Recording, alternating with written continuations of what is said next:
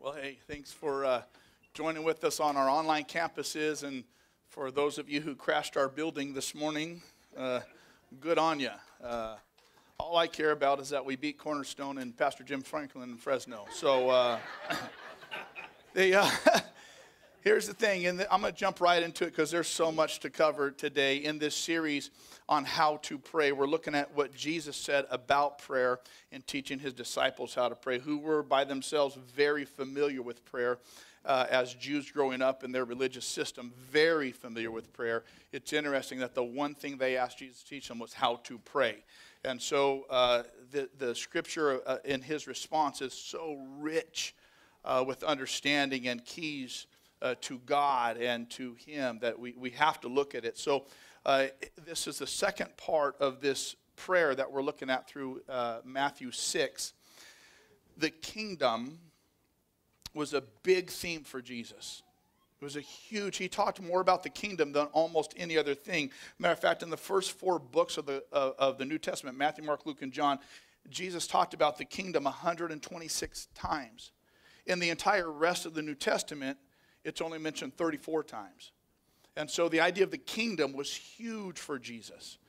It was one of his most popular topics, and yet most Jesus followers have no real understanding of what he was talking about. So this is very important for us to understand. If we're going to understand God, his rule and his reign, and understand Jesus. And so picking up in what Jesus taught in Matthew chapter 6, his disciples had seen miracles. His disciples had seen him raise people from the dead. They had seen him walk on water. They'd seen him do everything. And the one thing they asked him was not how to do those things. The one thing they asked him was, teach us how to pray. Because they knew that Jesus' activity, power, and authority were a direct result of his prayer and his prayer life and his prayer habit. And so in response, Jesus said, in this manner, therefore, pray. Our Father in heaven, hallowed be your name. Your kingdom come, your will be done on earth as it is in heaven. Last week we talked about our Father in heaven, how to be your name. This week we're going to talk about your kingdom come, your will be done on earth as it is in heaven. The kingdom needs to be understood by those who are going to choose to follow Jesus. And so I want to give you a definition of kingdom that I heard from a pastor that I really, really like, and I think you're going to want this too. All the things we're looking at on the screen is on our app, on our phone. And so if you haven't downloaded that yet, download that. Go to Sundays and sermon notes, and this will all be on your phone. You can take notes on your phone and save it, so take advantage of it, because you're going to want this definition of the kingdom. The kingdom is the visible demonstration of the comprehensive rule of God over every aspect of life. That's what the kingdom is. It was one of Jesus' most talked about topics, his favorite thing to discuss, both before and after his resurrection. 126 times in the four Gospels, he talks about the kingdom. He understood what it was, and what it is, and what we have to understand is it is the visible demonstration of the comprehensive rule of God over every aspect of life. And when we live in the visible demonstration of the comprehensive rule of God over every aspect of life, the kingdom of God has come. It begs the question, if this is God's plan, if this is God's desire, if he's told his people from the disciples on down, pray in this way, thy kingdom come, thy will be done on earth, then why do we see so much evil and pain and turmoil and death and destruction? It begs the question, if we are ever bothered by atrocity, if it ever grieves your heart that there are children born into evil and starvation and sickness and disease, if you ever struggle with, then God, why? Why the injustice to the innocent? Then God, why does a young black man in Georgia get gunned down like in real world stuff? Why? If you want to see God's kingdom, his justice, and his mercy, we first have to start not with the world, but with the visible demonstration of the comprehensive rule of God over our own life. Do you understand? Here's the thing. If God's comprehensive rule over, if the visible demonstration of God's comprehensive rule isn't physically seen in our lives, we cannot dare charge God with the injustice of evil. Do you understand? If the comprehensive rule of God isn't demonstrated in our lives right now, we dare not charge him with the evils of the world. And so Jesus said, pray. The implication is daily. Father, may your rule and may your reign be in the earth now, and may your rule and your reign start in me now. This is why one of our core values at our church is the invisible kingdom. Because we believe in this kingdom. And we want to see the kingdom take on flesh right now. And we want the kingdom to be established on this earth. Jesus talked a lot about the kingdom.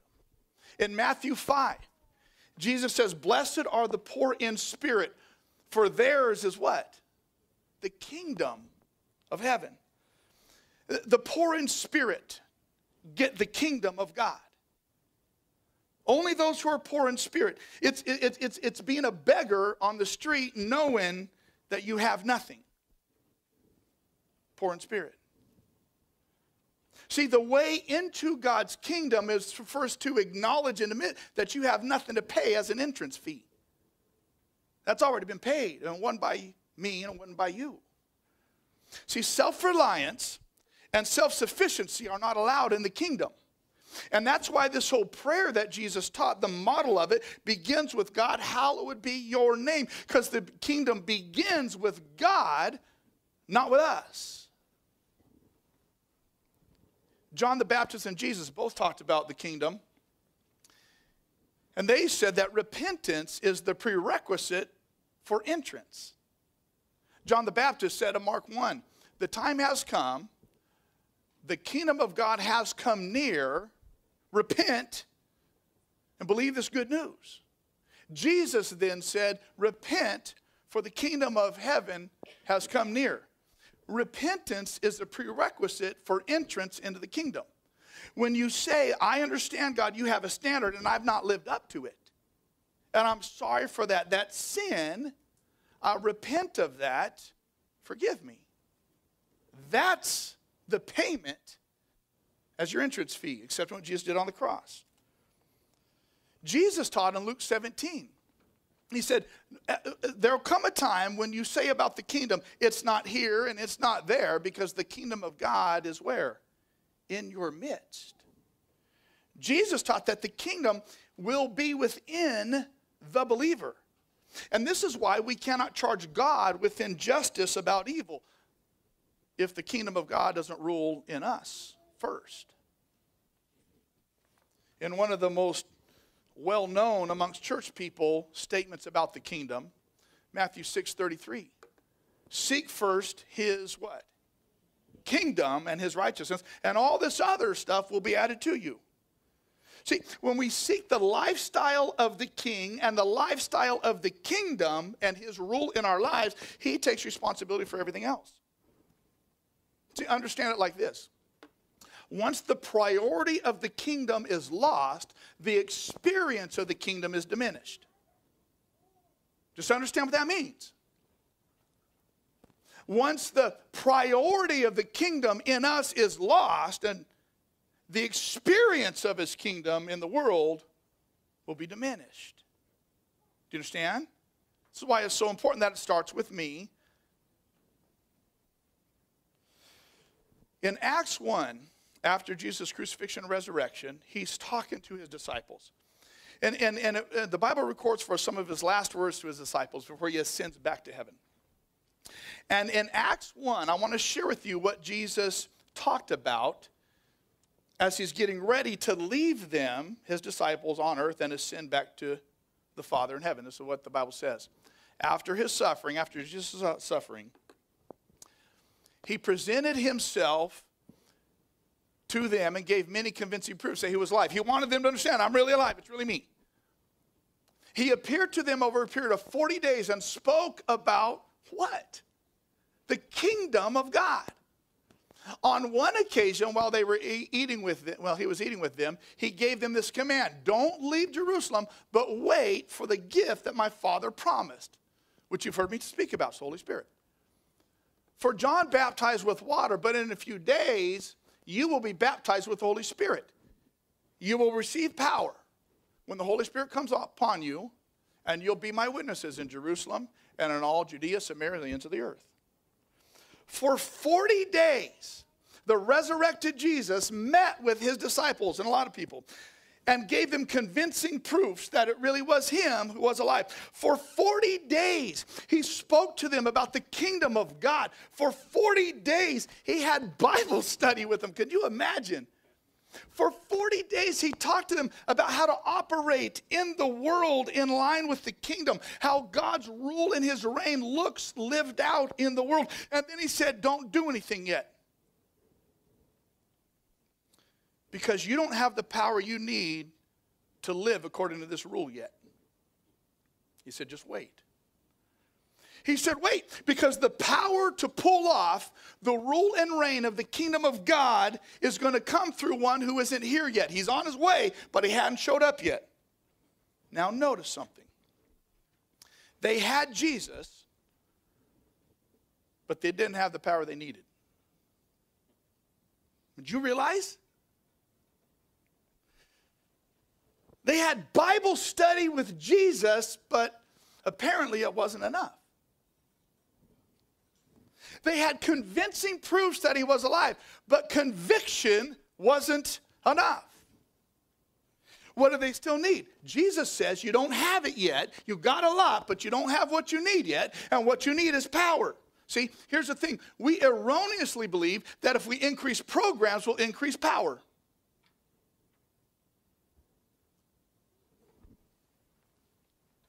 It's wrong to believe that if we just do more, we get more.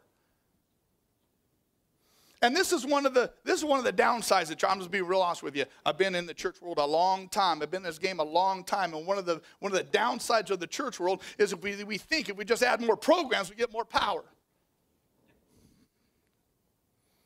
Jesus says all those programs are good, but what you need is power. I mean, perhaps, just think for a moment, if we had more power, we wouldn't need more programs. I mean, just think about it for a minute. If we had more power, we wouldn't need more. I mean, and maybe if we had more power, we wouldn't need more counseling sessions. Maybe if we had more power, we wouldn't need more medication. Maybe if we had more power, we wouldn't need more money. See, the power that we need of the kingdom of God comes from one source: the Holy Spirit. How do you get more power? Through the Holy Spirit. The Holy Spirit is like the mysterious member of the Trinity. Now, we believe in the Christian church that there's one God expressing himself in three persons: God the Father, God the Son, and God the Spirit. It's one God, but three persons. The Father is God. The Son is God. The Spirit is God. But the Father's not the Son. The Son's not the Spirit's not the Father. And it's this mystery that's hard to understand. And then when you throw the Holy Spirit in there, like we can see, people have seen God. We got a whole Old Testament about him. People have seen Jesus. They've seen the Father. They've seen the Son. But the Spirit, this is kind of getting freaky now. And so to understand the Spirit, we have to understand the three works of the Spirit. And I want to explain this to you. I'm going to give you a little Greek this morning. This is why you need that app on your phone, because it's all there. You're not going to remember this. I'm just telling you right now. The three works of the Spirit. Three Greek words: para, en, and epi. Para, en, epi. Para, en, epi. Para means with, en means in, and epi means upon. Para, en, epi, the three works of the Holy Spirit. With, in, and upon. Now, here's how this looks biblically. In John 14, Jesus is speaking to his disciples. And he says, the world cannot accept him, the Spirit, because it neither sees him nor knows him. But you know him, for he lives with you and will be in you. Right now he's with you. There will come a time when he is in you. He's with you, para. There will come a time when he is in you. The Spirit is with you, he's saying to his people, drawing you to God. See, they hadn't yet received the Spirit. It wasn't in them yet, because Jesus hadn't yet been resurrected. The Spirit only comes and indwells after the resurrection. So he says he's with you, drawing you to him, but he's not in you yet. That's still coming. See, they had followed Jesus, but they weren't, churchy word, regenerated. They weren't saved yet. Though following, because the Spirit was drawing, was with them, but it wasn't in them yet. And then, John 20, after the resurrection, Jesus says, peace be with you. As the Father has sent me, I'm sending you. And with that, he breathed on them and said, receive the Holy Spirit. They hadn't received it till then. It wasn't in them till then. They weren't regenerated until they received in them the Holy Spirit. It happens after the resurrection. And then, so para, with, in, and then upon. Jesus says, after the resurrection, in one of his final addresses to his people, his disciples, you will receive power when the Holy Spirit comes on you. That's epi, upon. And you'll be my witnesses in Jerusalem, all Samaria, Judea, and the ends of the earth. Then when the Holy Spirit comes upon you, there's three very distinct words when Jesus talks about, when the Bible talks about the Holy Spirit. With, in, and upon. And in this case, Jesus says, when he comes upon you, there's going to be a result. What's the result?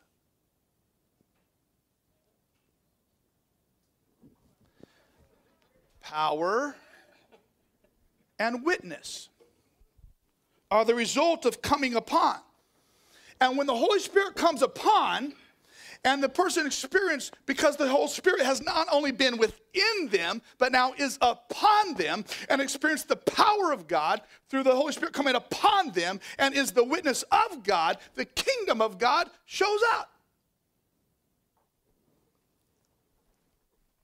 Now, I told you when I started this series a couple weeks ago, this wasn't going to be a polite series on prayer. Go read a devotional somewhere. Go look at something. Google how to pray. I don't know. Do something for a nice little polite thing. This isn't one of those.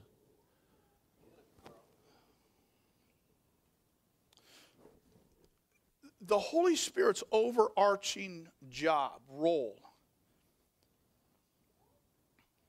is to establish the kingdom of God through God's people. Very truly, I tell you, Jesus says, whoever believes in me, get this, let this sink in, will do the works that I have been doing. And they will do even greater things than these that I have been doing.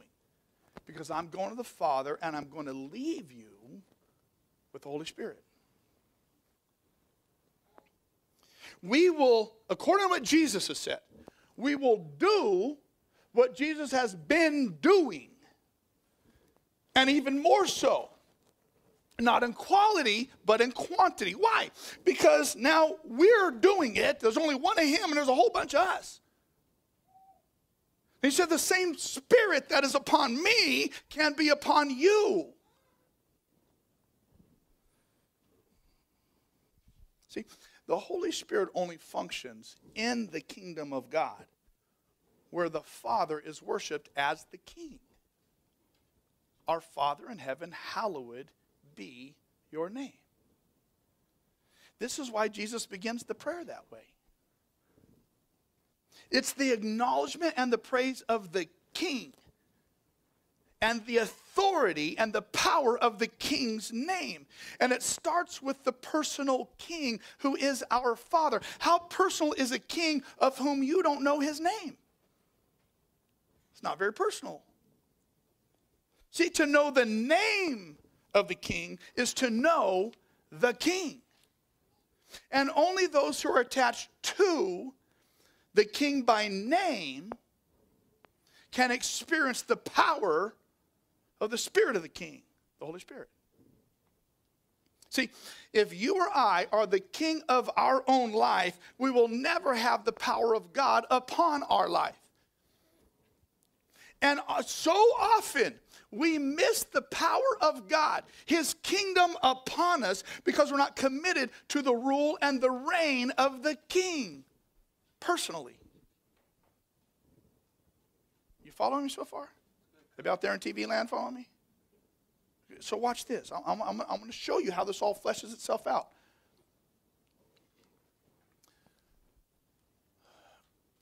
In Acts 1:5, Jesus says, for John baptized you with water, but in a few days you'll be baptized with the Holy Spirit. This is a really important concept to understand. The word baptize in Greek is baptizo, and it means literally to immerse fully in, to dip all the way underwater. And by the way, this is just one reason why Christian, like according to Scripture, we don't sprinkle babies. And that might be part of your religious experience, and I understand that, and that's part of your experience. But biblically, baptism means to literally immerse underwater, to get fully up under that thing. And actually, biblically, when someone would be baptized, there would be someone in the water with them, but the person will walk themselves down to the water because it's a conscious choice of the individual to be immersed in. See, when you're baptized, you can't play in and frolic about and get a little bit wet. Baptism negates half-hearted splashing around. So likewise, when Jesus says you will be baptized with the Holy Spirit, the kingdom of God will be in your midst. God can't be toyed with, frolicked about with, played with, put on and taken off, put on and taken off, put on and taken off. If you're going to be baptized with the Holy Spirit. I'm not talking about being perfect, for goodness sake. I'm not talking about having no error. That's not what the Bible talks about. But it does talk about the overarching commitment to the king and his kingdom in the midst of failure. See, the king and his kingdom must become the centerpiece of life, where God's rule and his reign are the object and the point of life. It doesn't mean moving to Montana and becoming a monk somewhere, but it does mean the kingdom and the king are the first priority and the centerpiece of what? Of our time, of our talents and abilities, and of our treasure.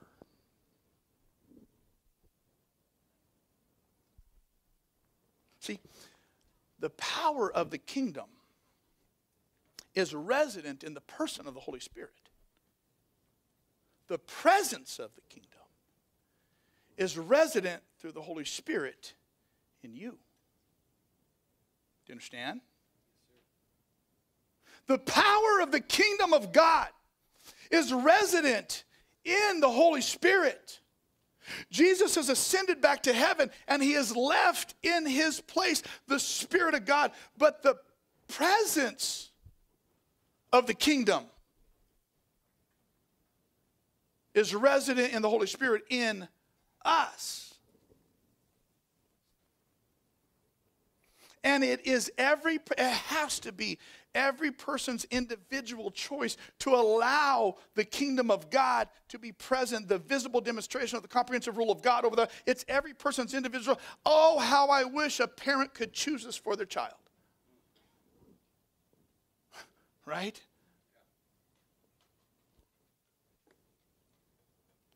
Jesus was the physical manifestation of who God is in the world.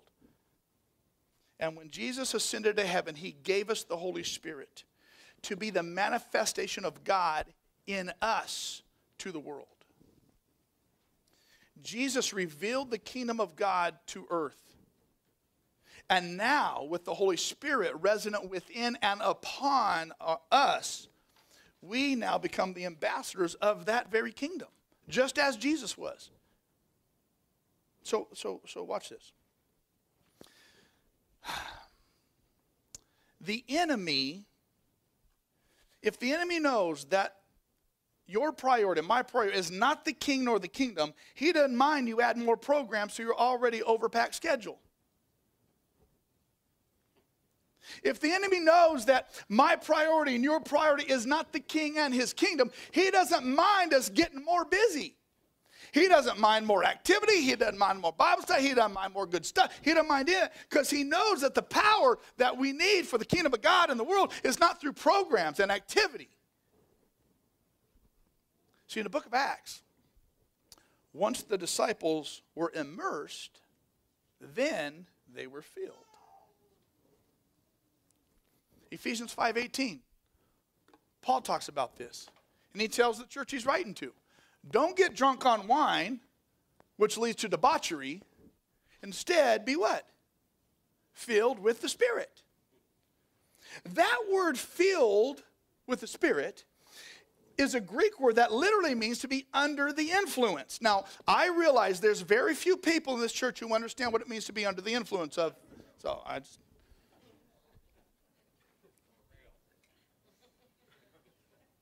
Some of you are like, not so loud right now, please. Was filled with the spirits last night, man. I'm just saying. Y'all know what I'm talking about. Yeah. It was just communion. It was a long night of communion. That's all it was. It was just that we were really there. The context of what Paul's talking about is being drunk. And that's why he says, don't be filled with and controlled by beer and wine and let that substance tell you what to do. Instead, be filled with and drunk with the Holy Spirit. So the Holy Spirit tells you what to do. You know what it's like to be drunk because you know what it's like to have something else tell you what to do. And Paul's saying, don't let something else tell you what to do unless there's something else that's telling you what to do is the Spirit of God. Be consumed that way. Be consumed with the Spirit so much so that you act outside. There are so many of us who can give testimony to the fact that we have been in a position when we let some other substance tell us what to do and actually acted outside of ourselves.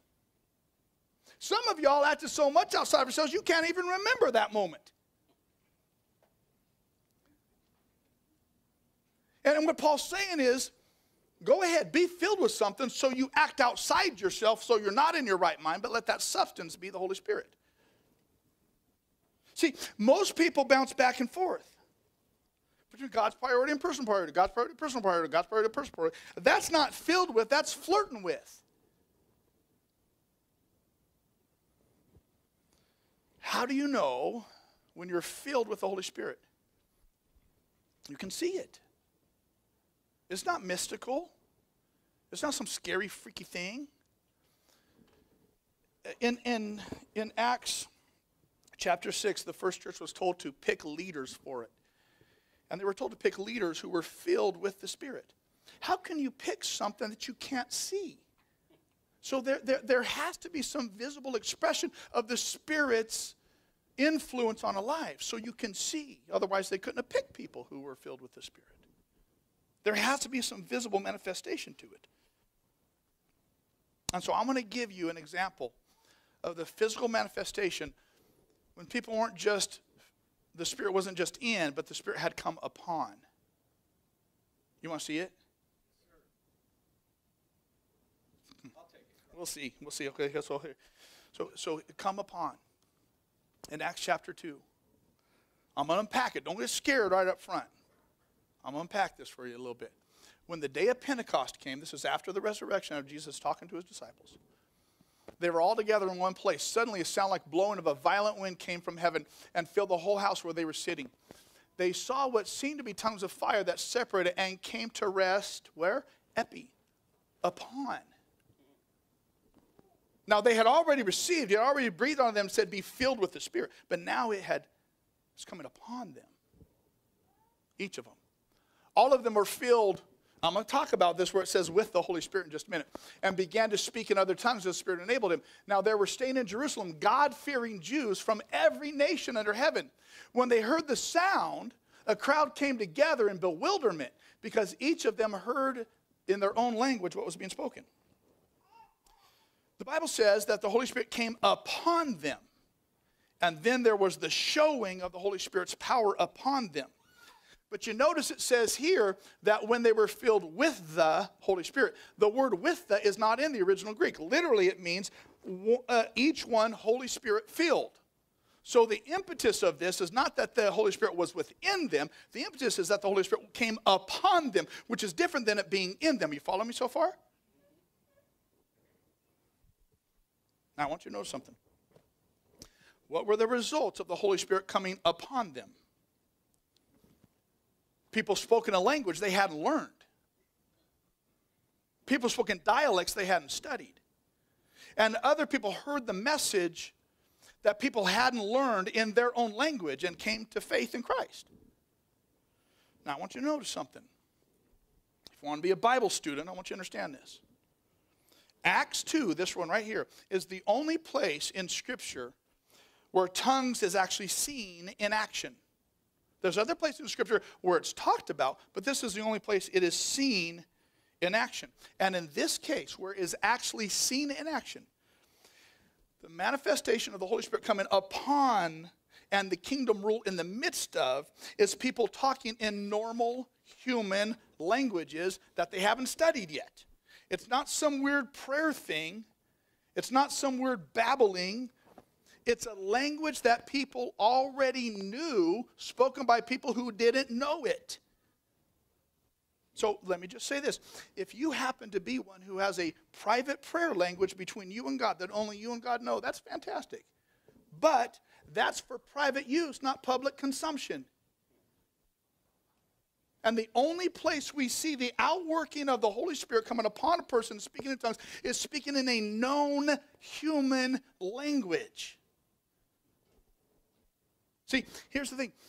Please understand this. This is so important. Proof of the Holy Spirit upon a person and proof of the kingdom of God in the midst of people is not the speaking of tongues.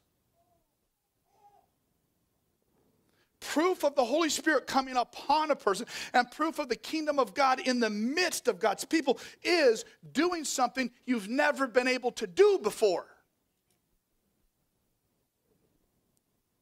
I'll give you another example. Peter, just over a month prior, was scared to death by a little junior high girl who denied even knowing who Jesus was, tucked tail and ran. Now, just over a month later, after not only being filled with the Spirit, but the Spirit being upon a person, stands up before thousands of Jews and charges them not only with the death and the murder of God's prophets from ages of old, but now charges those very people with the death of Jesus himself and says, you people, you authorities who have legal authority over my life must bow in submission and repentance before God. Can you imagine? That's like marching up to Sacramento and telling Pelosi's puppet to open up California. You're going to do them in. You know what I'm saying? I mean, I'm just saying I'm just saying it's like that's just bold. That's just bold. Come on, Carl. That's good cooking. Being able to do what you've never been able to do before is the sign of the manifestation that the Holy Spirit has come upon you. See, here's the thing. You know that the Holy Spirit has come upon you. The Holy Spirit is in you at salvation. That's different from the Holy Spirit coming upon you. And you know the Holy Spirit's come upon you. And the kingdom of God is in your midst when you're able to do things you've never been able to do before because you're filled in a way you've never been filled before with someone you've never had before. The Holy Spirit. See, and here's the thing. You may never feel different when the Holy Spirit comes upon you. It's not a feeling. But you will start to be different. See, Samson, in a miraculous scene before there was even Jesus on the earth in the resurrection, the Bible says the Holy Spirit came upon him and he ripped open a lion's head while the lion was alive. He took up the gates of the city. He pushed over a building because the Spirit of God had come upon him. He didn't feel anything. He just did. And so you pray and you act knowing the Holy Spirit is upon. You don't wait to feel, you act with knowledge that the Holy Spirit is now upon me in the kingdom of God. Did you know that this was our responsibility as a follower of Jesus? Did you know that? Do you realize what you signed up for if you're following Jesus? Our Father who art in heaven, hallowed be your name. Thy kingdom come. Do you know the next part? Thy will be done. What's his will? His will, get this, is that we are living witnesses with the power of the rule of the kingdom in our life. His will is that we live with this type of power, and that living is our witness. You notice, in Acts 1:8, when Jesus says, you will receive power when the Holy Spirit comes upon you, and you will be my witness. He doesn't say you will receive power so that you can witness. He doesn't say you will receive power so that you become a witness. He doesn't say you will receive power so you can share your story. He says you will receive power and be my witness. Because the witness comes through the life of the one who the Holy Spirit has come upon, and they lived with the power and the reign of the authority of the kingdom of God. Did you realize this?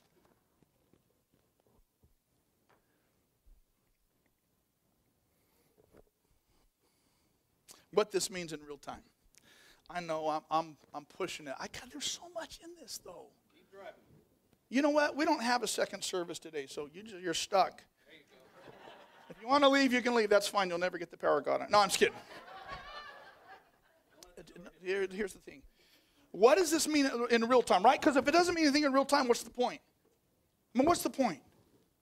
I don't want to talk theory. I want to talk practice. And so in real time, and we say it like this around here, and I'm going to unpack it too because I think it means something maybe than what we've understood it to mean. We say it like this: we do for one what we wish we could do for all. But this is kind of what I'm talking about, though. You, if you're a follower of Jesus, this is you.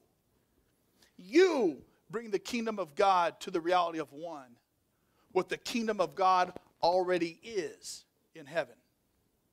You bring that to reality for the one who is not experiencing the kingdom of God in their life right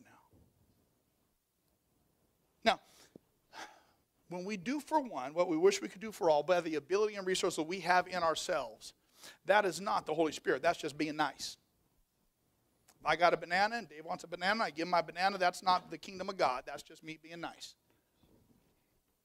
What we have to do is do for one what the kingdom is in heaven, which is way beyond what we're capable of doing ourselves, relying on the power and the presence of the Holy Spirit to show up, going way beyond what we can do ourselves. That's the kingdom of God. To do for one way beyond what we're capable of doing in a way that represents the kingdom in witness, in provision, in miracles, the kingdom of God. Remember in John 1:14, we talked about that verse already, when Jesus said, you will do what I've been doing and more so? You think Jesus was passing one banana to another? Like that's all he was? No. There was the power of the kingdom of God in witness, provision, and miracles. So, whatever is the rule of God in heaven, whatever reality looks like in heaven, whatever his kingdom is like in heaven, pray that that come on earth now, starting with you. This is crazy to me, that we've been given the authority and the command to live with this type of God's presence through us in the world. Not just with Jesus being with me, though he absolutely is. Not just with the Holy Spirit being in me, though he absolutely is. But with the Holy Spirit being upon me. And it doesn't feel different than any other day. I just know that in the moment when I have the opportunity to act, I act so far with expectation beyond what I know I'm capable of in a way that represents the kingdom of God.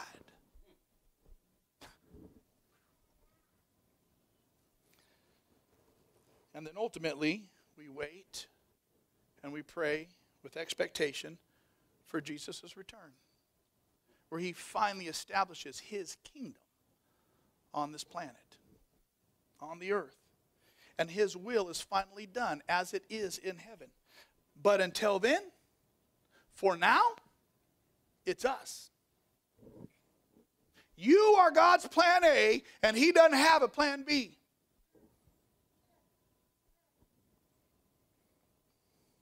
So you want to know how to get the Holy Spirit? Some of you are like, I don't know, dude. Seriously, I was happy and content before I showed up.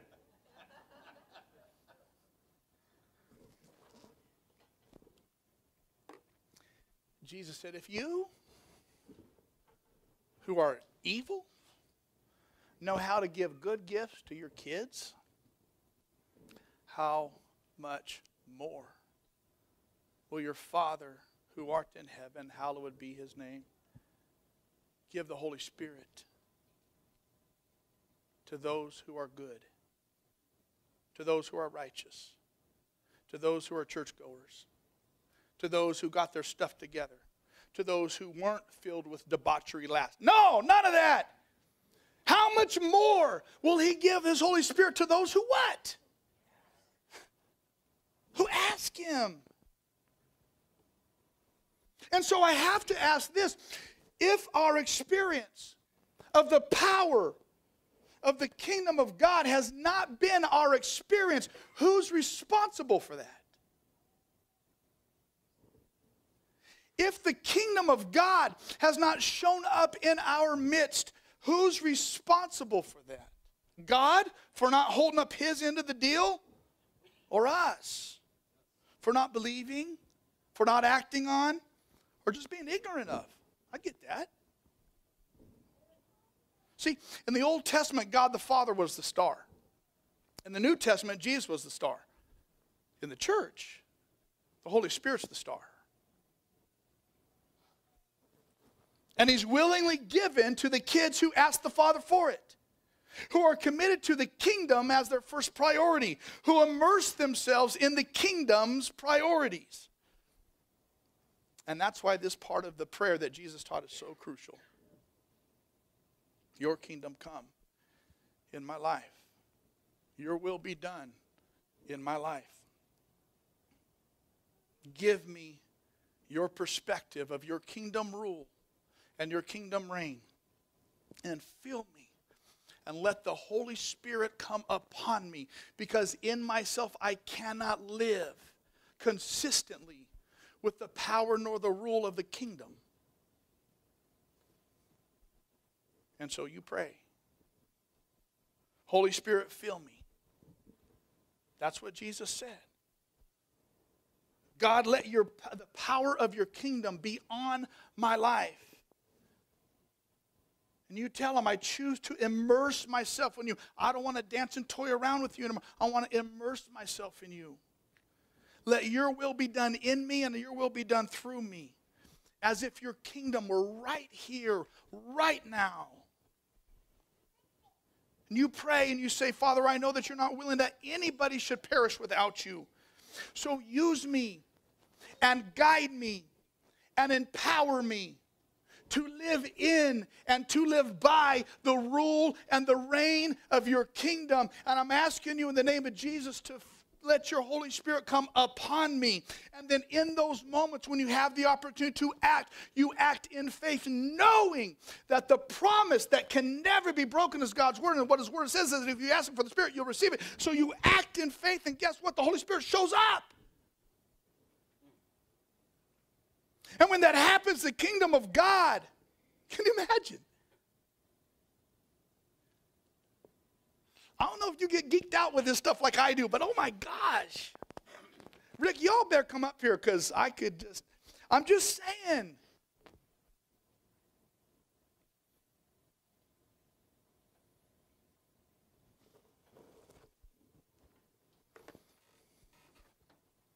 That's good, Carl. Are you ready?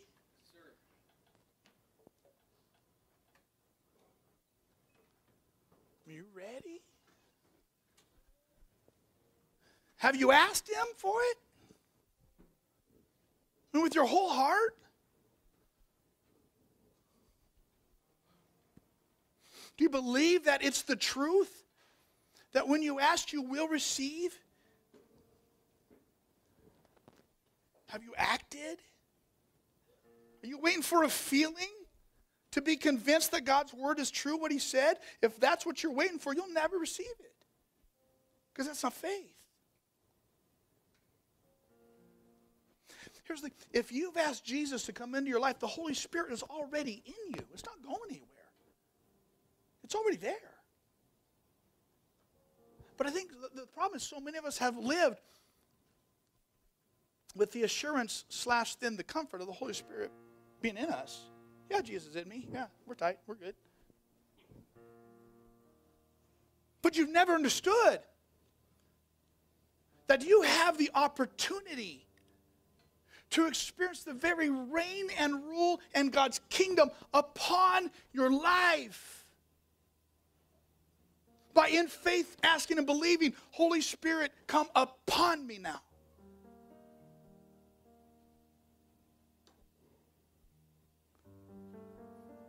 See, the Holy Spirit is in you for salvation, but the Holy Spirit wants to be upon you for power. And some of you have lived in bondage to so many things for so long, and you're saved and you're going to heaven because the Holy Spirit has come in you because of your relationship with Jesus, but you've lived according to this tie to things that have bound you and things that have held you captive, be it spiritual, emotional, physical, for far too long. And the kingdom of God has not come upon you yet. But that is what you were given the opportunity to experience. And that in faith you say, Holy Spirit, come upon me. And I choose now to live under the reign of God, the kingdom of God in my life. And then you act in a way, you do things you've never been able to break free of that thing in the past before because the Spirit of God hadn't come upon you yet.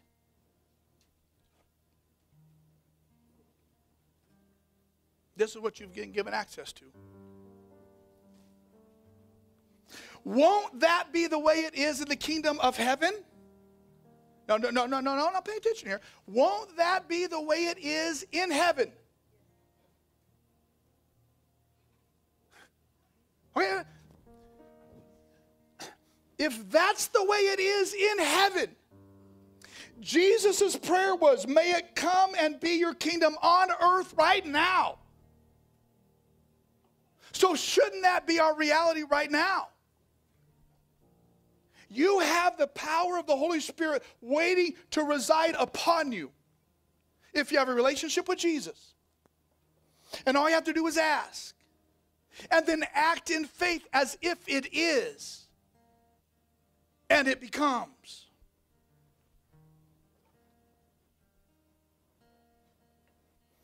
And so you pray. And you believe. And then you receive. You ready? No, don't be fooled. Some of you are going to think you're going to start feeling weird. That ain't the way this works. Have the faith to pray. Believe you have received. Then act like you have. And the kingdom of God shows up. This is crazy. This is crazy. This is unbelievable. This is like all that stuff that has been wrapped around us can be gone. All those chains can be gone. All that work that has conspired against us in our lives from the evil one to suppress and to deny the blessings that God has already decided are yours because of relationship with Jesus. All that stuff that holds that back can be gone. How? Father, let the Spirit come upon me that I may walk in the reign and the rule of the kingdom right now and act like that reign is present right now on this earth. Pray with me. say this in your own words. Don't use my, or make this your own. It's got to be individual. It's got to be personal. Just say something like this in your own words. God, thank you that you love me. Thank you, Jesus, that you died for my sins. I believe in faith, Jesus, that you're the only way to God. In faith, I ask you, Jesus, to come into my life, to take up residency in me. Now, having done that, you know now that the Spirit of God is in you. Now, as Jesus has said, how much more is the Father willing to give you His Holy Spirit if you are His child who asks Him for it? So in faith, in your own words, you say, Father God, according to your words, which you cannot break, give me, let fall upon me your Holy Spirit. I will act as if I am in the midst of your kingdom right now. Give me faith to continue to walk and to act and to believe and to sacrifice and to witness and to serve and to reach out and to step out and to move in the midst of your kingdom. Let it come upon me. I know it's in me, but fill me with your Holy Spirit. May it come on me and upon me. Tell them, I'm not looking for some fuzzy feeling. I'm just looking for power. I'm not looking for some weird emotional experience. I'm just looking for power. And I know the next time that I have a need, I will move in the power of the kingdom. Let it come to this earth now. Let's sing. Let's stand and sing together. It wasn't for nothing that you shed your blood.